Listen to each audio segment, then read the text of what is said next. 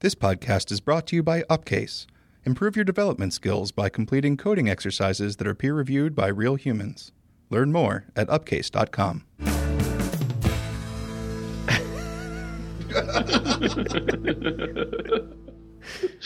Very nice. I thought we'd have a guest host this week. What's his name? It's Furret from Pokemon. Okay. My wife got it for me for a Valentine's present. Just got screen captured. All right, let me actually position myself. Sorry, Furret. All right. You are not fit to host the bike shed. Look at that face. How can you not love this face?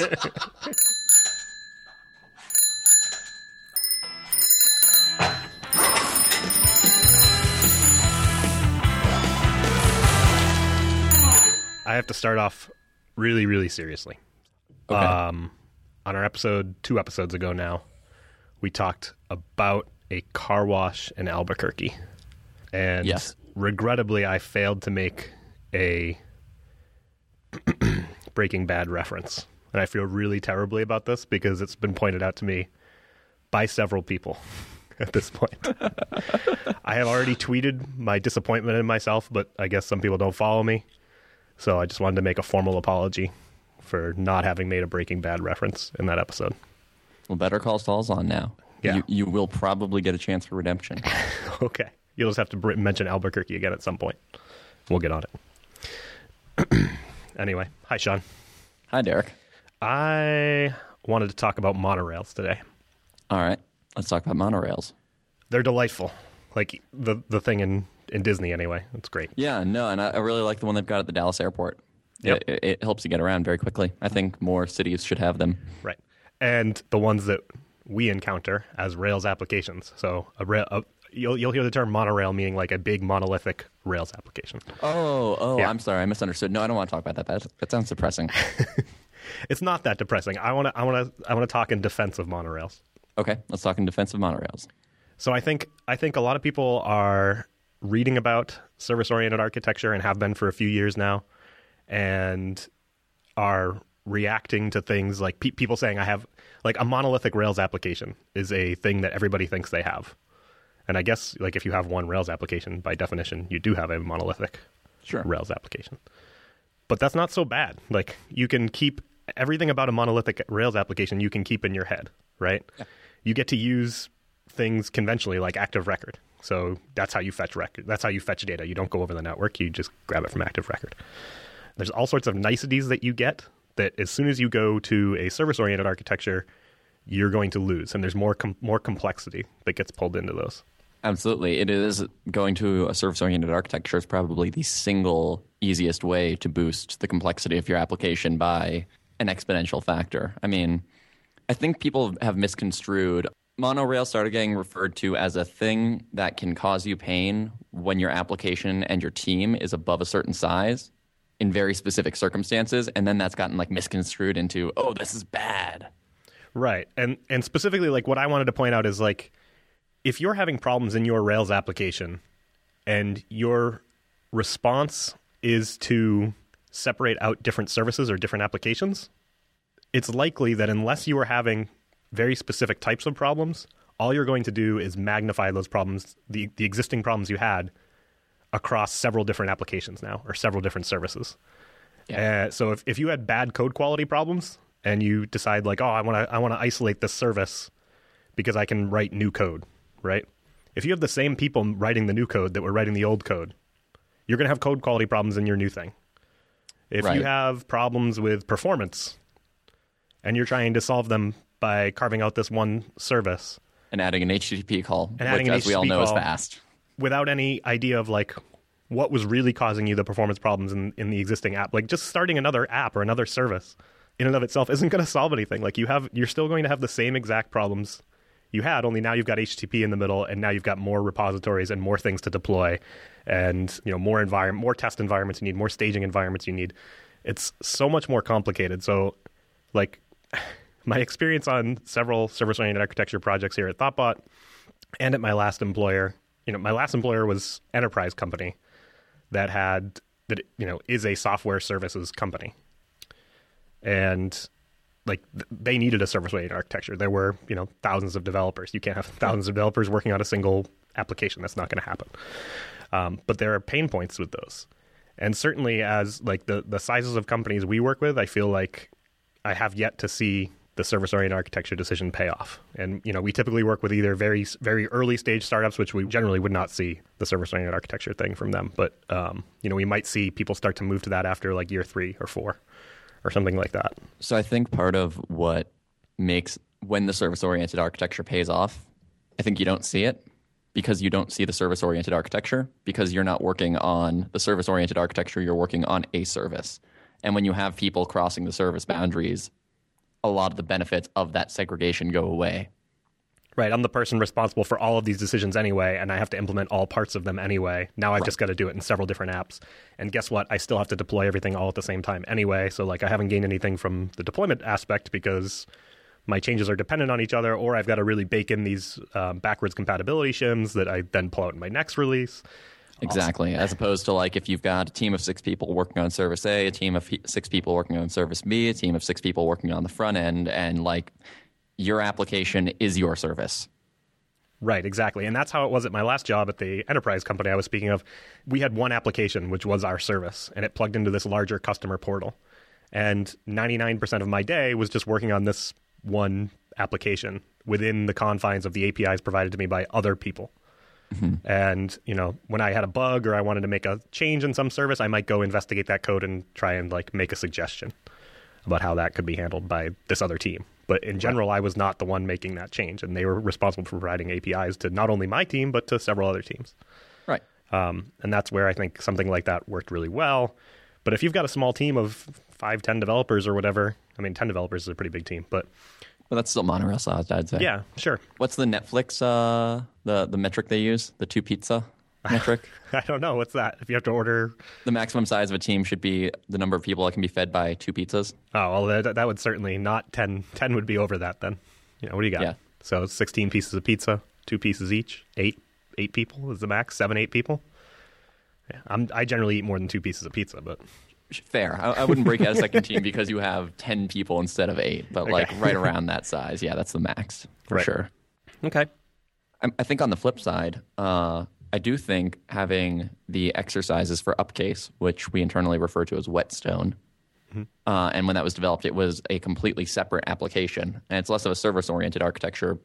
It's literally when you go to the exercises, you are now in a different application, which authenticated with Learn via OAuth, I think. Yeah, I think so. Same with our forums, right? Our forums are a discourse application. Mm-hmm. And certainly the forums, you can see the boundary. I think with Whetstone, the boundary is meant to be a little bit more hidden, but you can probably see the boundary if you look hard enough. I see the boundary on it. I've been doing the Haskell trail there, and I watched Chris Toomey's Tmux trail, which was excellent if you're into Tmux. We'll link to those in the show notes. You have to be an Upcase subscriber, but you should check it out. What was I saying? Yeah, Upcase. I've been doing the Upcase trails, and like there are... things that if you didn't know they were 2 applications, you'd just be like, well, this UI is a little weird. Like, what's going on here? Sure. But because I know they're 2 applications, I know why. So like, I'm looking at one exercise. I can't see what the next exercise or what the previous exercise was because the trails that dictate those live, I believe, in the Upcase application. And then the exercise is just host. So I can't just say like, oh, bring me back to the last exercise I was at. There's a thing in the top left corner that says like, go back to Upcase or whatever. And I click that, then I'm back on the Upcase homepage, and I have to scroll down to the trail I was on to see, like, oh, this was the previous exercise. Let me see if I have any comments there. So I think that's just a problem with that UI. Right. But I think that there are additional integration points that need to be made in order to do that. And, I haven't looked at the code, so maybe there's not. And maybe Chatter Joe will listen to this and be angry. But But, I do think overall, though, it made a lot of sense for that. Kind of a segregated. And that's doing something totally different. It's running a Git server and cloning repositories and things like that. So it's not just listing products and offering them for sale. So that did kind of make sense. We do have a small team working on that, so the team size thing didn't come into play there, more just like a technical difference. Well, this is different than service-oriented architecture, right? Yeah, although there is a little piece of that. Like I was talking to Pat Brisbane this morning. Him and Joe have been working on a diff parser service. So part of what you do, if you're not familiar with Upcase, is you do these exercises They come down to you clone a Git repository, you do some work, you make the test pass, you push them back up, and then people review them. And so part of that is it has to parse the Git diff and display it to you so people can comment on it like they do on GitHub. And what they're working on right now is splitting out the diff parsing service. So right now there's Ruby code inside the Whetstone application that does diff parses. And evidently this is a source of bugs and the code is really difficult to understand. So what Pat and Joe did was they found a library in Haskell that basically already does this and does it very quickly and well. And then they wrote a wrapper around that library basically and separated it out as its own service. And so they'll be introducing that shortly.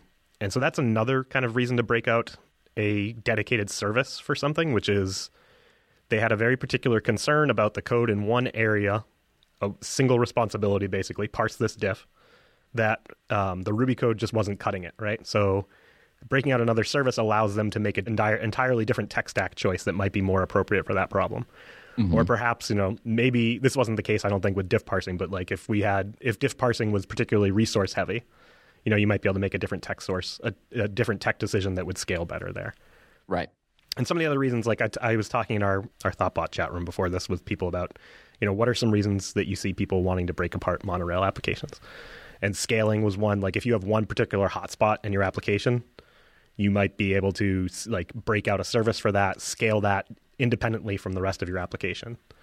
And then the performance across the entire application improves because you can dedicate hardware where you need it and not impact the rest of the application. I've got one that you probably haven't heard. Okay, hit me.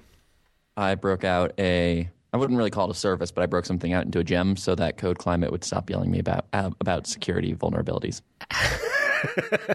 Because this was the code that takes user input and evals it.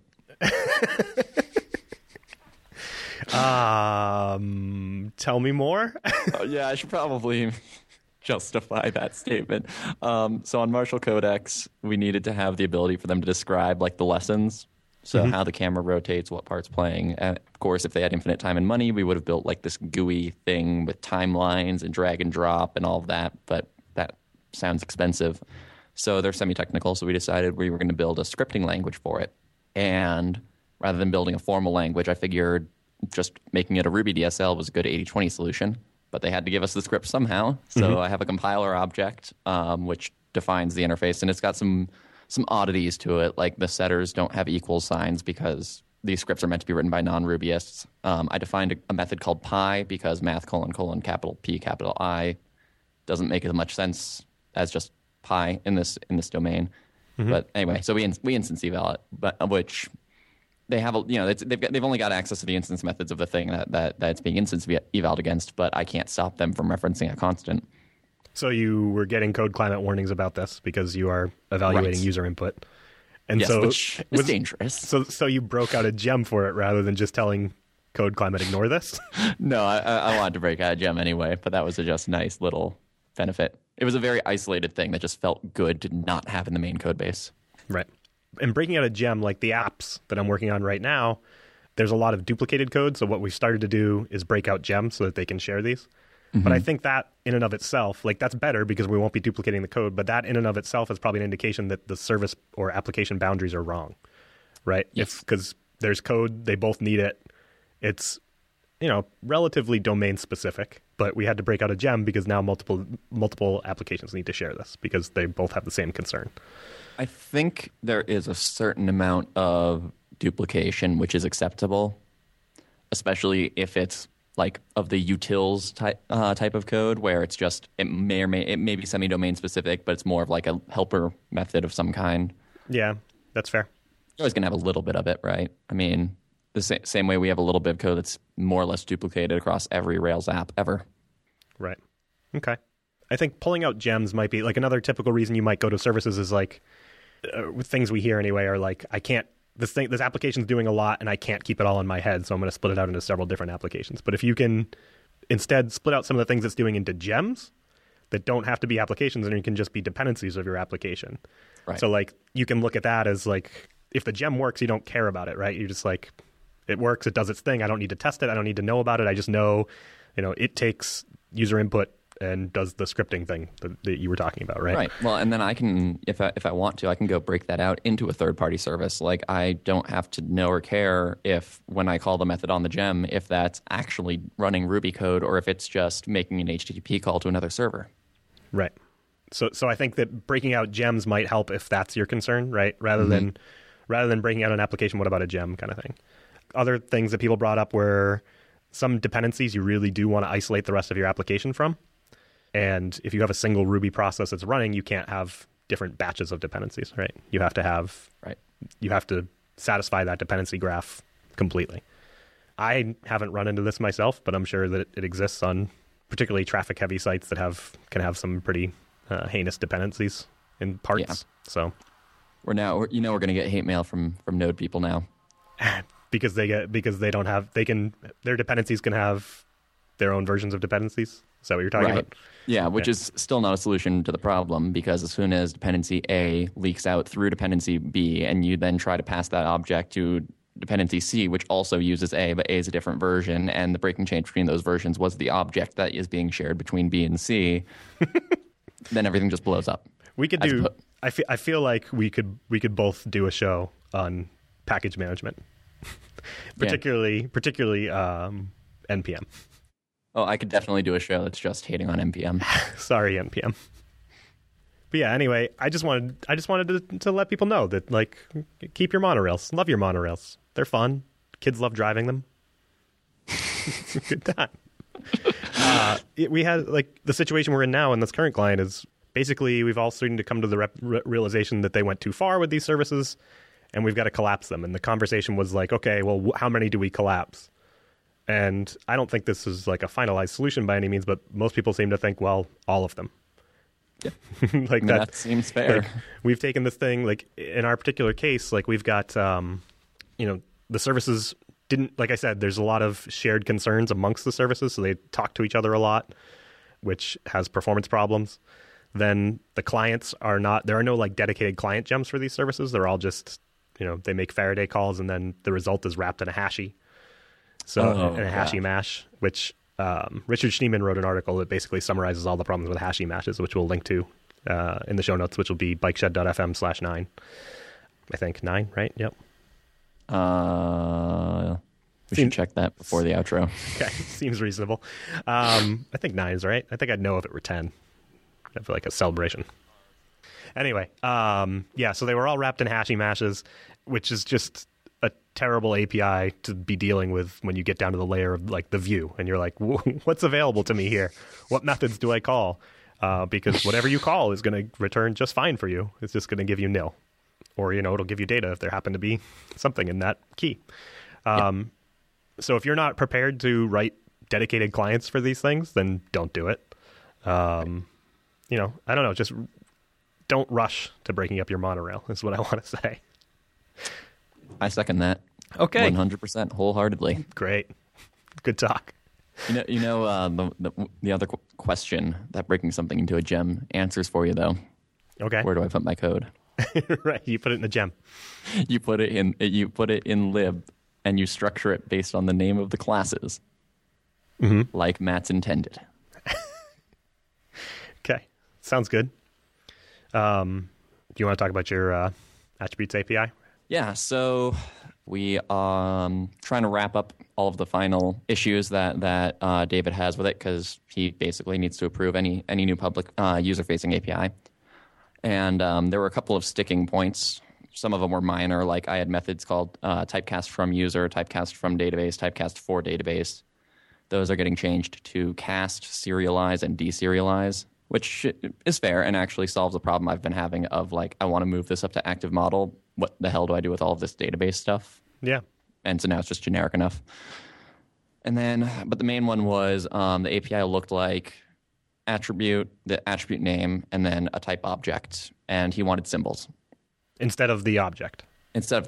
Which I can kind of see in certain cases, especially with the like quote unquote basic types like string. Yeah, I can kind of see what, doing type : string.new versus just the symbol string. Sure. So I made it so that any type that was provided by the database adapter you could use a symbol instead of a type object. And then if you wanted to write your own types, you just pass the type object instead of the symbol. And then that became a sticking point again. And so there were arguments along the lines of let's give the users the same power that we have. I kind of disagree with that. We are giving them that same power. They just pass an object instead of a symbol. I don't see why the power to pass a symbol is that important. But then it got into like what is important to Rails. And this is a place that I feel like I fundamentally disagree with David in particular, and I'm sure there's others on the core team who agree with him, which is the difference between beauty, as he puts it, and readability. And so, yeah, I think if you have a symbol instead of thing.new, that's prettier, but it's less readable. And it's especially less readable when there's constructor arguments. And that's the example, all of the code examples I was giving. I always tried to have places where you'd want to give constructor arguments to your type. So, for example, if you had a money type, you might want to pass conversion rates to it in the constructor. And so now it's like we've got this registry, and you'll register your stuff in an initializer, and you'll reference it by a symbol. And then we got to get the constructor argument over there somehow. And I'm going to splat them probably is what I'll do. But now I'm looking at this. Where did money come from? What is all of this other stuff? How's that getting passed to the constructor? Because that's now implicit. And it's a lot harder to grep for. And I think it's very important. I think grepability is very important when you're the one providing the code. It's one thing for us to give symbols because, like, yeah, you read the docs, you learn what Rails provides for you. But when you start getting into, like, I don't know where this thing came from, but I'm the one providing it, or my code base is the one providing it, I think that makes just looking at the code much more confusing. It takes a lot longer to figure out, and it stops being a thing that was apparent what it's doing and starts just being yet another thing that Rails does where we have this really magic API that you just have to know. And knowing Ruby code isn't enough to understand how it works. Right. So with the type registry, so now in an initializer, you'll be able to say like active record attribute type.register money, and then you tell it like that corresponds to this class, right. my money or whatever. Yeah. So now when you go to use that code, you'll just see a symbol called $money, right? Symbol called money. And you have to know that is a registered type, and you have to go find where those types are registered and see like, okay, it corresponds to this class. Right, and then you have to know like that there is a registry and what file it's in, and you have to know it's probably in an initializer, things like that. So what I'm probably going to do is, at the very least, generate an initializer in like just every application, so that you know the file that it's in. Right. But yeah, I think it's just one of these cases where we are trading off being able to know what code is doing so that it looks prettier. And I think that attitude is ultimately very harmful to the framework. Right, and it goes against what we had talked about before, which was leave the business logic to things you can call new on, right? Right. So now Rails is calling new on this thing for you. Or maybe, I guess maybe you could call new, but then basically Rails is calling new for you now on this thing. So it's another kind of magical thing that's happening versus something that's not very explicit, because there's still like this magic of what is this attributes API kind of thing going on. But I mean, it's not magic. You have to know about it, I guess. But right, but it's a lot more obvious when you're providing the type explicitly. Right. So yeah, I definitely liked the form where you provided the type inline right there. And that form will always be there. But that's what I was going to ask. Can I still do that? Yes, and well, you have to, because I rely on the ability to do that internally. So the documentation will just say use this type registry, but you're free to just not use the type registry. Right. And it's also like now I also feel like I have to hash out every possible addition I'm ever going to make to this API, such as like decorators, composers, stuff like that.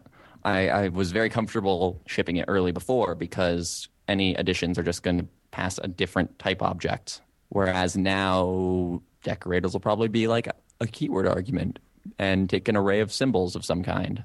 So I got to make sure I don't code myself into a corner on the API. Right. And decorating would have been simple before because you just inline it. Right. And then there's a separate internal API where if you don't, so like serialized, for example, is an example of a decorator, and we don't know the type of the column underneath it.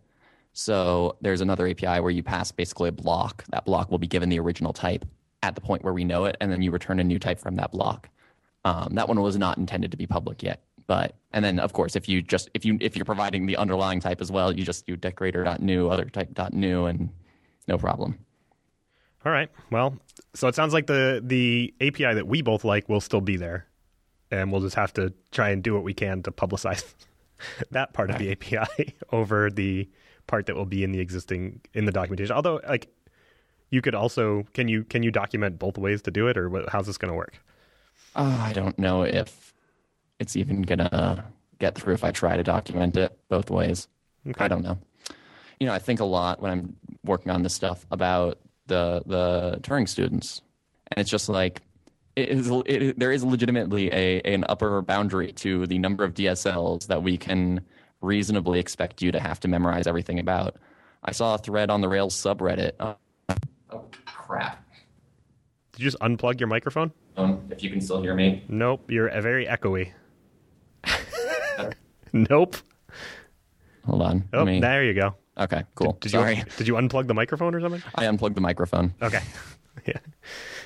So DSLs, Turing students. Right. No, I saw this thread on Reddit this weekend from a person who got really excited learning Ruby and really enjoyed the language, hadn't done programming before, and tried to dive into Rails and got so disheartened that he almost it sounded like he was thinking about not continuing to try to be a programmer because he didn't understand what anything was doing, because knowing Ruby is not sufficient to look at any code in Rails and have even the slightest understanding of what's happening.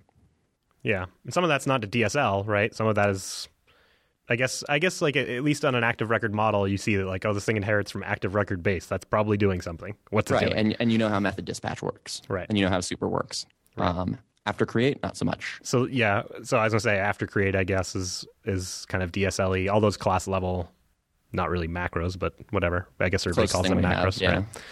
All those types of things. The routes, I guess, are another DSL that you're gonna have to come up against. And we've talked about that before, like where I feel like a lot of people don't even realize you can just write Ruby in there. Like you can have conditional statements, you can pull in things from the environment, you can do whatever you need to do there.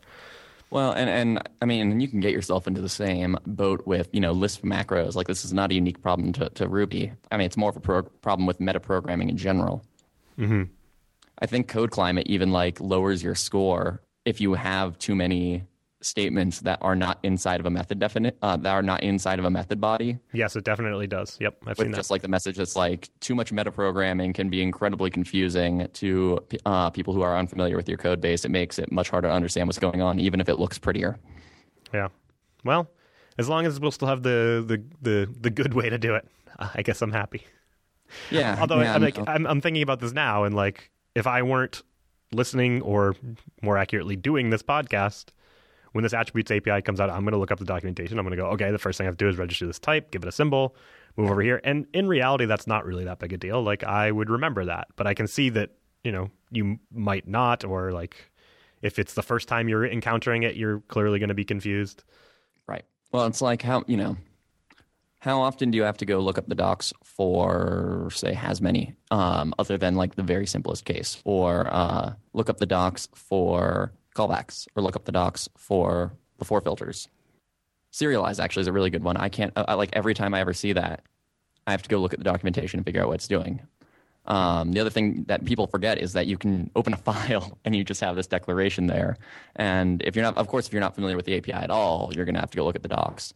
But it's also a question of if you've seen it before but have a limited memory capacity like I do, how apparent it's going to be immediately from looking at it, knowing that it creates a reader and writer and whatnot with a type. Mm-hmm. Yeah, and maybe I'm just overreacting, but it just feels like it's, it actually feels a lot like Spring, the Java frameworks, inversion of control containers. Yeah, I was going to say you snuck in an inversion of control container here. Yeah, and we're just shoving all of the rather than doing the ugly stuff, we're just shoving it into a config file, which if it were Java would have been an XML. Right, and now it's an initializer. Yeah, which is just it's still there. It's just in this, we're just shoving the problem under the carpet. Can I tweak that thing at runtime? Probably. So I could change out the dependencies now. I can change out my underlying attribute classes at runtime, which, awesome. Not at runtime, but I could see maybe that proves useful in tests. I don't think, probably not. that takes my point even further of like, I don't know how this is working anymore. You know what I mean? Like it just skyrockets the complexity. Right. Whereas if you've got a class name, well, okay, so we're about to say something about how like a hard-coded class name is easier to follow. And this is definitely true, but we do also, I think, both like dependency injection. So is this all bad? Like now that you've got this type registry where you're basically injecting the dependency that corresponds to this symbol? So this is ultimately built on composition, right? You give us a type object. Right. There is an abstract class that you can inherit from because it gives some convenience methods. I've been actually just trying to prune the interface down to hopefully just 3 methods so that it's perfectly reasonable to have it inherit from nothing. This is no different than if you were to use some form of dependency injection to figure out your superclass or what module to include. Mm-hmm. Like I think when you're defining a class, I think at that point you hard code your constants. Okay. Can't do anything about it, so I'm finishing up the registry, trying to make sure there aren't any edge cases that I haven't considered. And then also the other thing that started coming up a lot was like we have support for a lot of PostgreSQL primitives that aren't supported on other adapters. Mm-hmm. And like it came just shy of saying that we have to, anything that any adapter provides, we have to provide a version of that for every adapter, even though there is no... Like our money type on Postgres is not something you would want to use if you were the kind of person who wanted real money types in your system. You would use it if you wanted to work with PostgreSQL money primitives so you could query against it. Right.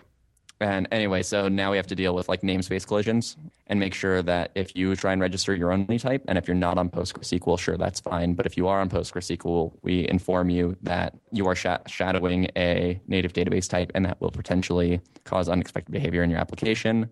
And then we have to have, do you override it? Do you not override it? If you're making a gem, we have to have a way for you to register it so that it, like, if you're polyfilling for MySQL or something like that, so that you say, here's this type under this name. But if the database adapter provides one, don't use my type. And just all, complications like that. Okay, I see how your next month is going to be spent. Yeah. I don't know. Yeah, it'll be interesting when people get their hands on it too, right? Like, we're nowhere near a beta, right, for this? No, not at all. I mean, you can totally...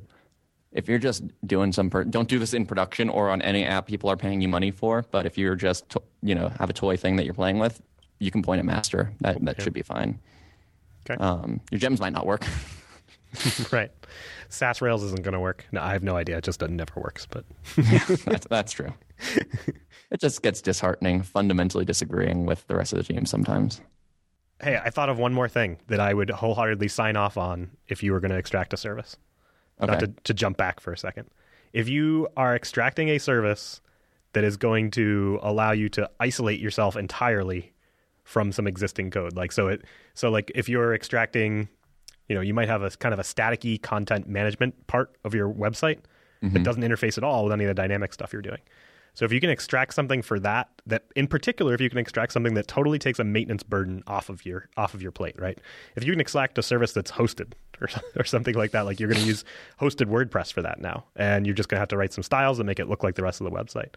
If you can do something like that, or even if you're like, I'm going to extract this thing, I can't use WordPress, I have to use this custom whatever, and I'm going to extract this Rails application once, and I'm likely never going to have to touch it, and these two applications are not going to have to talk to each other, then great. That seems like a slam dunk to me. So that Absolutely. was one more thing that kind of we were discussing this actually in the Upcase forums with somebody who was considering breaking up their application. So that was one thing that came up. What else? Anything else? We're not going to record again for a while. No, we aren't. I guess I'll just have to call you on Skype while I'm in Arizona just to hear your beautiful voice again. Going once? I plugged the microphone again. Yeah, you did. And I'm back. Kind of. Okay, that's better. Should we wrap up, I guess? Yeah, let's wrap up. Show notes for this episode can be found at bikeshed.fm/9. As always, ratings and reviews on iTunes are much appreciated. Thanks for listening to The Bike Shed, and we'll see you again next time.